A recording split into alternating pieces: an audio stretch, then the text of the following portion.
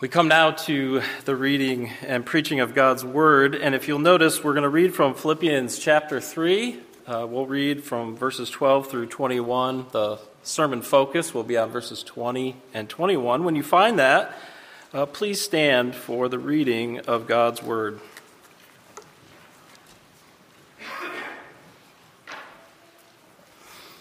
Philippians chapter 3, verses 12 through 21. Not that I have already obtained this or am already perfect, but I press on to make it my own because Christ Jesus has made me his own. Brothers, I do not consider that I have made it my own, but one thing I do, forgetting what lies behind and straining forward to what lies ahead. I press on toward the goal for the prize of the upward call of God in Christ Jesus. Let those of us who are mature think this way. And if in anything you think otherwise, God will reveal that also to you. Only let us hold true to what we have attained. Brothers, join in imitating me, and keep your eyes on those who walk according to the example you have in us. For many, of whom I have often told you, and now tell you even with tears, walk as enemies of the cross of Christ. Their end is destruction. Their God is their belly, and they glory in their shame with minds set on earthly things. But our citizenship is in heaven, and from it we await a Savior, the Lord Jesus Christ, who will transform our lowly body to be like his glorious body by the power that enables him even to subject all things to himself. So ends the reading of God's Word. Please be seated.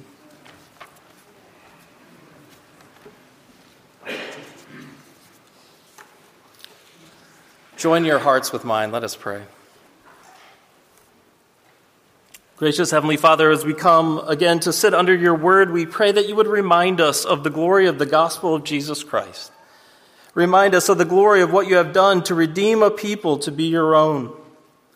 Remind us that Jesus even now lives in heaven for us and will come from heaven to save us. Remind us that Jesus is even now making us fit for life in heaven, and that one day we will see you in the face of Jesus Christ. Remind us that you are at work perfecting both our bodies and our souls, that we might love you perfectly and worship you rightly. Remind us that you have made us citizens of heaven. And may you deepen our faith for your glory and honor and for our good. In Jesus' name we pray. Amen. Now, however you might define evangelical, and that's a very difficult term to define precisely, but however you define evangelical, it's certainly the case that those who identify as evangelicals have, particularly in recent years, had a strong interest in Christian nationalism. One driver behind this interest in so-called Christian America or Christian nationalism is the perceived dramatic increase in cultural worldliness, growing immorality, the dissolution of marriage and the family, abortion, the destruction of our cities, the breakdown of law and order. All this and more has contributed to this interest. There's a desire among many Christians to re-Christianize America since its fall from grace. You might call it the Make America Christian Again movement. And just as a side note, there are other versions. There's a Hungarian Christian nationalism. But in any case, baptizing political ideologies and public policies into the language of the Christian faith is not the Christian faith. And too often, Christians find their hope and their identity in the political sphere, as if control over the levers of political and cultural power is where it's really at. As if influence over others were the purpose of our existence. As if the focus of the Christian life is first and foremost a focus on earthly citizenship, our duties, rights, and privileges we have in our republic. But see, what we see in our passage this morning is something very different. Rather than a focus on earthly citizenship or the pursuit of political or cultural relevance and influence, rather than a focus on earthly citizenship, Paul associates the church, identifies believers with a created space we call heaven. Because the faith of believers terminates on Jesus, because Jesus is now in heaven and lives in heaven, it's right to say that the faith and the hope of believers is directed to heaven, because it's directed to Jesus. Now, I don't think it always is, but it should be obvious that the New Testament answer to Old Testament Israel is not America or Hungary or any other country, but rather the church of Jesus Christ. The church are the called out ones, called out from the kingdoms and the peoples and the nations and the countries of this world to be citizens of heaven. Now, as we consider Paul's words, particularly in verses 20 and 21 this morning, and to help us think just about some of the many implications and applications of our passage, and look, we're just going to barely scratch the surface. But to help us think about our passage, we'll consider it under three headings. First, Christ has merited your citizenship in heaven. Second, Christ lives in heaven for you and will come from heaven to save you. And third, Christ will transform you and make you fit for life in heaven. So again, Christ has merited your citizenship in heaven. Christ lives in heaven for you and will come from heaven to save you. And Christ will transform you and make you fit for life in heaven. So first, Christ has merited your citizenship in heaven. Now, right away, you will notice that Paul does not explain the relationship between the merit of Christ and citizenship explicitly. He says nothing about Jesus' obedience to God for the purpose of securing your life in heaven, at least not directly. Nevertheless, it is a fact that Christ himself presently lives in heaven, and his present life in heaven is a result of his obedience to God. Paul gets close to this in chapter 2, verses 8 and 9, when he explains that Christ took on humanity and was obedient to the point of death, even death on a cross, and that as a result, God has highly exalted him, so that he has a name above every name, and everyone in heaven and on earth will bow before him. Now, when Paul says in verse 20, but our citizenship is in heaven, and from it we await a Savior, he is directly connecting the place we call heaven with the present real-time location of the Savior. The Savior, Jesus Christ, lives in heaven now. And it's from this place, verse 20, from it, that we, believers, wait for him. Now, I think it's important when we say that Jesus lives in heaven, that we make clear that in the Bible, heaven is a created space. Heaven is part of creation. Heaven is not a metaphor for happiness or a life of blessedness. Heaven does not refer to some timeless, ethereal realm outside of creation. Heaven has dimensions. There's a geography of heaven. Just think for a moment about how Paul in 2 Corinthians 12:2 makes reference to the third heaven. But even more than the reality of the space, which I trust for us is beyond question, the fact is that heaven in Scripture as a created space is the space which God promised as a reward for obedience. We have to go back a little bit. In the beginning, God was clear with Adam that if he disobeyed, he would die. If he obeyed, he would live. Those were the terms of the covenant. And it's important here, as we consider the fact that Christ merited your citizenship in heaven, that we consider life and death according to Scripture. See, the death that God promised for disobedience was more than mere dissolution of the body, more than the separation of the soul and the body at the point of physical death. More to the point, the death promised for disobedience is the alienation and the misery, the utter misery, that results when you are forced from the place of God's presence and fellowship because of a failure to do the will of God. And in this sense, physical death is a window into a deeper and more miserable reality, spiritual death. And on the other side, the life promised by God for obedience was more than simply working the fields. It was more than a life of perpetual work and rest, a never-ending cycle. Rather, the life promised as a reward for obedience was life in consummate fellowship with God. And in this sense, physical life is a window into a deeper and more glorious reality, spiritual life.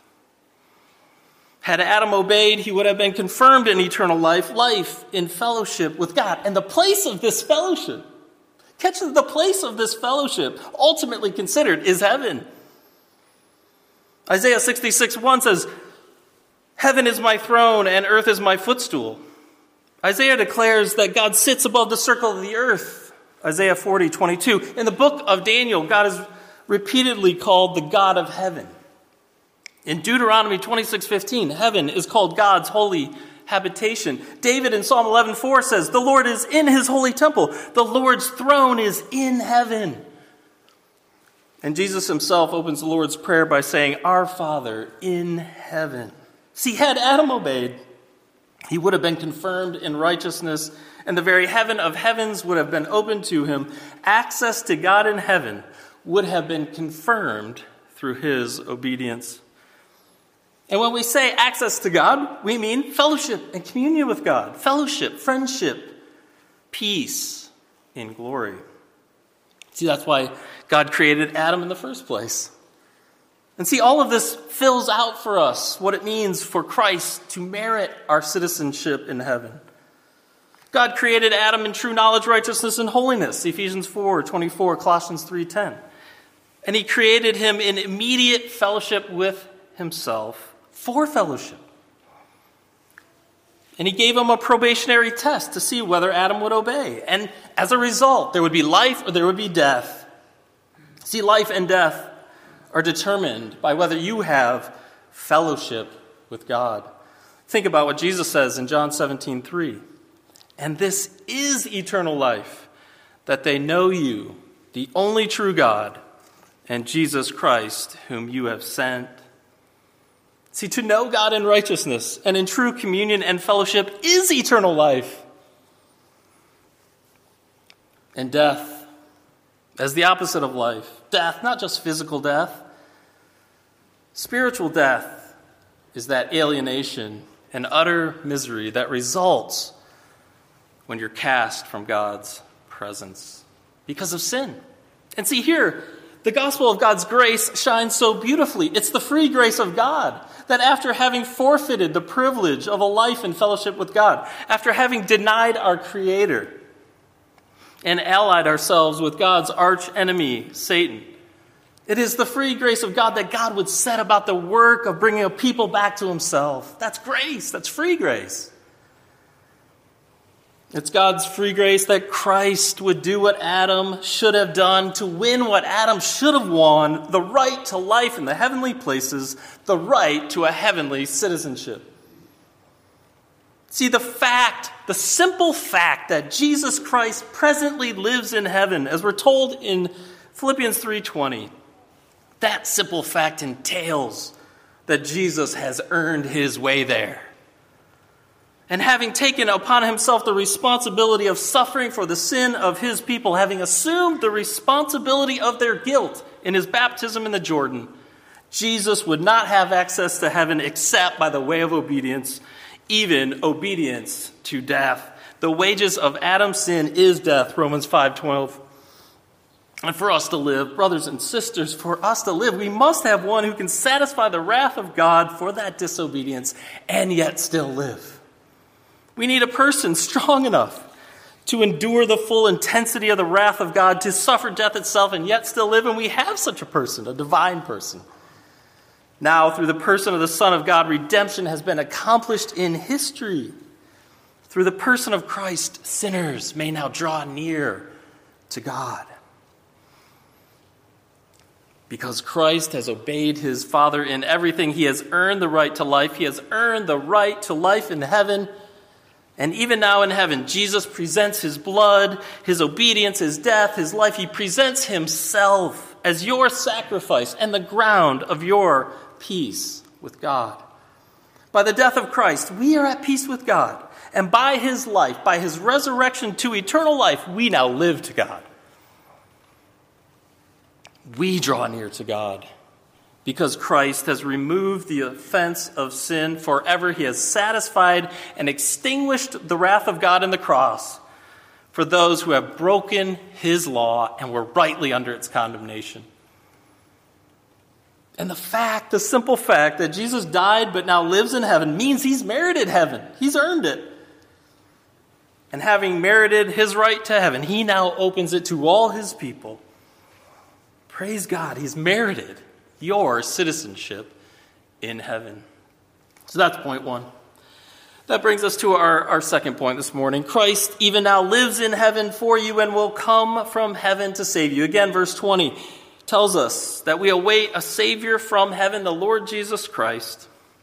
And see, while we wait, we need to be conscious of the work that Christ is presently doing right now.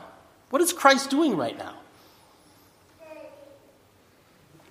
Hebrews 7:24 and 25 says, "But he holds his priesthood permanently because he continues forever. Consequently, he is able to save to the uttermost those who draw near to God through him, since he always lives to intercede for them." See, Jesus continues forever. Unlike the priests of the Old Covenant who were prevented by death from continuing in office, Jesus continues forever because he's resurrected from the dead. And he's ascended into heaven, and he presently lives there in that created space. And there, in that space, he lives to intercede for you. It's possible to draw near to God through Christ because Christ is a divine person. Christ is God who assumed human nature to himself into the unity of his person. He has assumed human nature to himself to free us from the curse due to us because of sin. And he has done that in his humanity, in the cross and in the resurrection. And even now he lives for you. Even now he lives for you.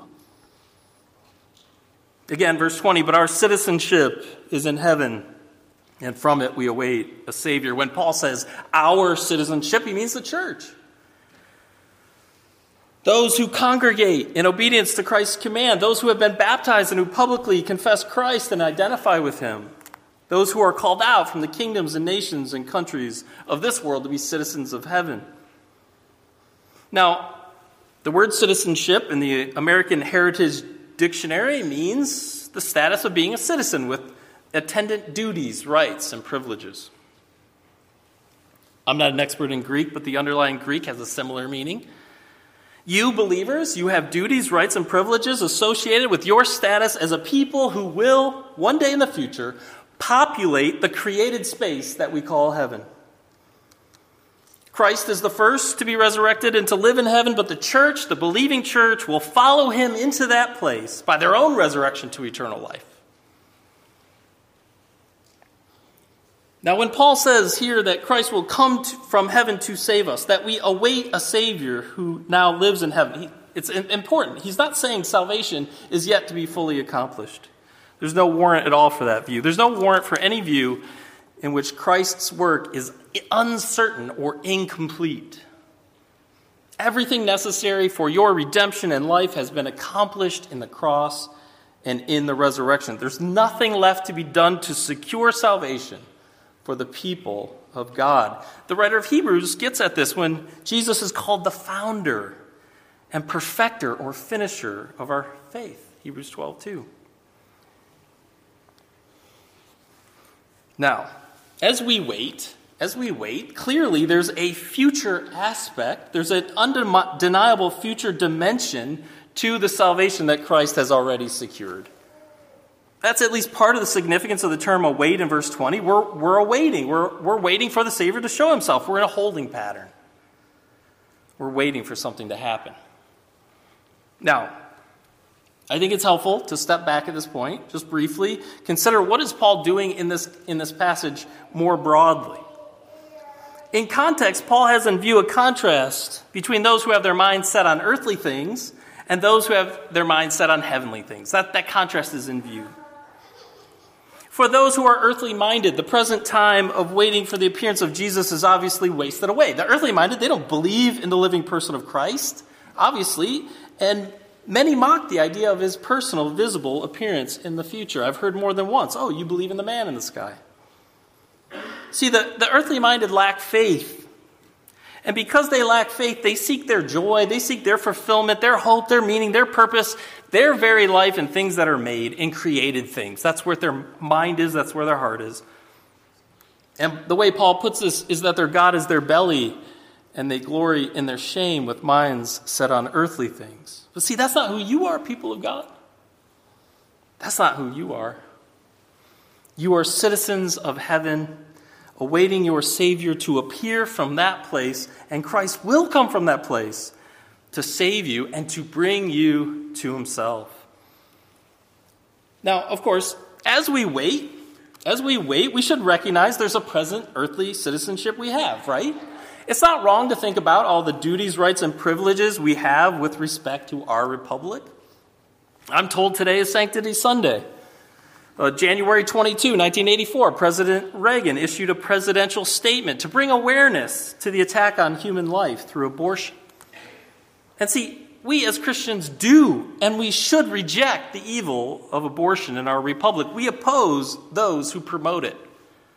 But see, Paul does not sound at all like some proponents of Christian America. He does not sound at all like a Christian nationalist. See, our hope, our delight, our joy is not first or foremost what God is going to do in our country, whatever that country might be. Paul in Philippians 3:20 shows us the most basic identity of the believer is one who belongs to Christ. And because Christ lives in heaven, the most basic identity of the believer is one who belongs in heaven. See, your earthly citizenship, however legitimate in itself, is not your most basic identity. And it can never be, and it should never be. You could even say that Paul is in effect here, reminding believers that after all is said and done, after all the kingdoms of this world fade away, after all nations run their course, after all countries fall, believers have a life with God in a country called heaven. And that is where Christ is. And he will come from there to save you and to bring you to himself, to be with him forever as a citizen of heaven. Jesus said in John 14:23, "If anyone loves me, he will keep my word, and my Father will love him, and we will come to him and make our home with him." Make our home with him. That's the second point. And third, Christ will make you fit for life in heaven. Notice again our passage. But our citizenship is in heaven, and from it we await a Savior, the Lord Jesus Christ, who will transform our lowly body to be like his glorious body by the power that enables him even to subject all things to himself. Christ, as a divine person, is the Son of God, and as the Son of God is the Creator God. See, the idea of Christ as creator is underneath this last phrase in our passage. By the power that enables him even to subject all things to himself. See, the all things here is without qualification. Only the power of God as creator can subject all things. And it's on the basis of the same power of God, which enabled God to create in the first place. That God will recreate, that he will transform you and make you fit to enter his special presence forever. Christ is the creator and the recreator. And it is this Savior who promises a transformation, even recreation of the body. The Savior Jesus who comes from heaven promises to transform you. He promises to transform your earthly and lowly bodies to be like his glorious body, a body fit for life in the heavenly places. Jesus will come to transform your body now called lowly, your present body made from the dust of the earth. He will transform your body, he will make it new to be like his glorious body. As Paul says in 1 Corinthians 15:42, what is sown is perishable, what is raised is imperishable. It is sown in dishonor. It is raised in glory. It is sown in weakness. It is raised in power. It is sown a natural body. It is raised a spiritual body. To be transformed and to be made like unto the glorious body of Jesus is to be transformed in resurrection life, to be recreated with a glorified human nature fit for life in the heavenly places. a body made like unto the very glorious body of Jesus himself. 1 Corinthians 15:49, just as we have borne the image of the man of dust, we shall also bear the image of the man of heaven. See, Jesus, our Savior, the man of heaven, has a body which has been raised from the dead and which can never die again. His body is impervious to suffering, impervious to sickness and weakness and death. Christ now has a glorified human nature in the power of resurrection life, in the power of an indestructible life, as the writer of Hebrews puts it. And he will make your body like his own. And he will do this by the very power that created the heavens and the earth, the mountains and the valleys, the rivers and the oceans, by the power which stretched out the heavens like a tent, and by the power that laid the foundations of the earth. By that same power, by the power of God's creative activity, you will be transformed. Your lowly body will be made new. That is important at this point. I think it's important at this point to consider that Christ intends to transform your lowly bodies and give you glorious bodies for a purpose which extends beyond the transformation itself. This isn't most basically about the transformation of your body, externally considered.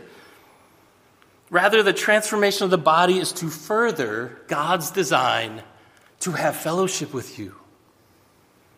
It is to further God's design to have true communion and fellowship with you. This was God's original design for his relationship to Adam and his children. So yes, your lowly body will be transformed to be like the glorious body of the resurrected Jesus Christ, but not as an end in itself. Your body will be transformed that you would have communion and fellowship with God directly in the face of Jesus Christ. I mean, see him. In Revelation 1:17 and 18, we read, when I saw him, that is the resurrected Jesus, I fell at his feet as though dead, but he laid his right hand on me, saying, fear not. I am the first and the last and the living one. I died, and behold, I am alive forevermore, and I have the keys of death and Hades. Christ has conquered death, and in resurrection life, he gives life to his people. And see, the focus of this work of recreation, the focus is on a new heavens and a new earth. In Revelation 21, 1 through 4, John sees a new heavens and a new earth. He sees a holy city, Jerusalem, which has been made new. And as it descends out of heaven from God, it is characterized as a bride adorned for her husband. And see, there we're told that in this new creation, God will dwell with his people. God will dwell with us. See, that's what it really means to be a citizen of heaven. That you would dwell with God and be his people, and that he would be your God. In speaking of this new creation, and speaking of this heavenly citizenship, Revelation 21:3 says, the dwelling place of God is with man. He will dwell with them, and they will be his people, and God himself will be with them as their God. The ultimate dwelling place, the ultimate tabernacle, the ultimate country, the ultimate kingdom is God with us in Jesus Christ. And see, this new creation's already begun. Brothers and sisters, this new creation's already begun. Christ is even now making you fit for life in heaven. See, the transformation of the body promised in verse 21, which awaits all the faithful in Christ, the transformation of the body promised here has as its present time answer the transformation of the sin-sick soul. See, our soul, made up of our minds, our intellects, our wills, emotions, our soul was corrupted in the fall. And the intellect, will, and emotions, the soul is now, by grace, through the Word of God and by the Spirit of God, being transformed. It is being renewed. See, part of being made fit for heaven is the renewal of our inner life, the renewal of our soul. See, as born in sin, we are born with an intellect, will, and emotions which are hostile to God. In sin, the mind is darkened, Ephesians 4:18. In sin, the will is hostile to God, Romans 2:5. And Jesus, now living in heaven for you, by the power of the Spirit, renews you inwardly, enabling you to grasp Christ in faith, enabling you to believe in the gospel of his grace, that through the death and resurrection of Christ, you are reconciled to God. You have peace with God. God is at peace with you. You are enabled by the power of the Spirit to believe in God's promise that from heaven comes a Savior who will transform you. How supernatural is that? You are enabled to believe in the creative and recreative power of God who will give you resurrected bodies, who will transform your lowly bodies to be like his glorious body, and he will unite that glorious body with a perfectly sanctified soul. And he will do this so that you would, as glorified human beings, obviously not boast in yourself or exalt in yourselves, but that you would be proper vessels for the worship and honor and glory and praise of God, so that you would be vessels renewed for fellowship with God. See, Christ is, even now, making you fit for life in the heavenly places. See, Christ has come that you might have life and have it abundantly in true communion with God forever as citizens of heaven. Let's praise our great and glorious God that forever, in heaven itself, we will have fellowship with God in the face of the risen Jesus. To God, the Father, Son, and Holy Spirit, be all glory now and forever. Amen. Let us pray. Father in heaven, we do praise you for your grace and mercy.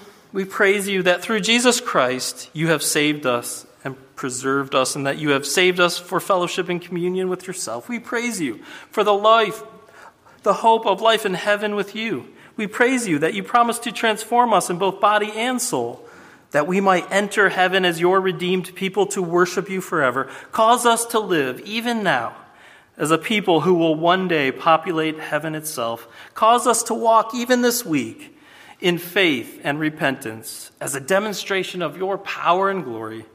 And may all honor and praise and worship and glory be given to you and to you alone, O Father, Son, and Spirit, now and forever. In Jesus' name we pray. Amen.